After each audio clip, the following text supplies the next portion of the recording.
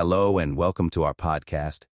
Today, we will be discussing an important topic that affects many people across the United States, the housing market and its impact on the Great Recession.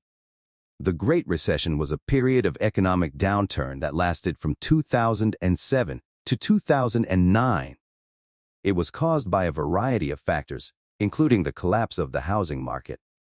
During this time, many homeowners found themselves unable to pay their mortgages, leading to a wave of foreclosures and a decline in housing prices. This, in turn, had a ripple effect on the broader economy, leading to job losses, business closures, and a general sense of economic uncertainty. So, what caused the housing market to collapse in the first place? There are many factors at play, but one of the key issues was a lack of liquidity in the market. In other words, there were not enough buyers and sellers to keep the market functioning smoothly. This led to a situation where homes were sitting on the market for longer periods of time, and prices were not adjusting quickly enough to reflect changing market conditions. This is where our PDF comes in. The Geography of Housing Market Liquidity During the Great Recession is a research paper that explores the impact of housing liquidity on the severity, timing, and length of the Great Recession across different regions in the United States. The authors of the paper use a variety of data sources, including IRS data and housing market statistics, to paint a picture of how the housing market performed during this time. One of the key findings of the paper is that there was a great deal of variation in housing market performance across different zip codes. Some areas were hit much harder than others, with longer listing times and steeper declines in housing prices. This suggests that there were local factors at play that contributed to the overall collapse of the housing market.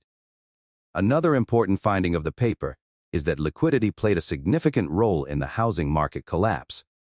Homes that sat on the market for longer periods of time tended to sell for lower prices, which in turn led to more foreclosures and a further decline in prices. This created a vicious cycle that was difficult to break. So, what can we learn from this research? For one thing, it highlights the importance of liquidity in the housing market. When there are not enough buyers and sellers, the market can become unstable and lead to a collapse.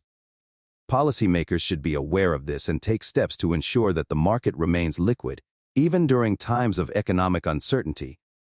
Additionally, the research underscores the importance of local factors in understanding the housing market. While there were certainly broader economic forces at play during the Great Recession, the fact that different zip codes experienced different levels of housing market performance suggests that there were also local factors at play. Policymakers should take this into account when designing policies to address housing market issues. Overall, the Geography of Housing Market Liquidity During the Great Recession is an important piece of research that sheds light on the complex factors that contributed to the housing market collapse during the Great Recession. By understanding the role of liquidity and local factors in the housing market, we can work towards creating a more stable and sustainable housing market in the future.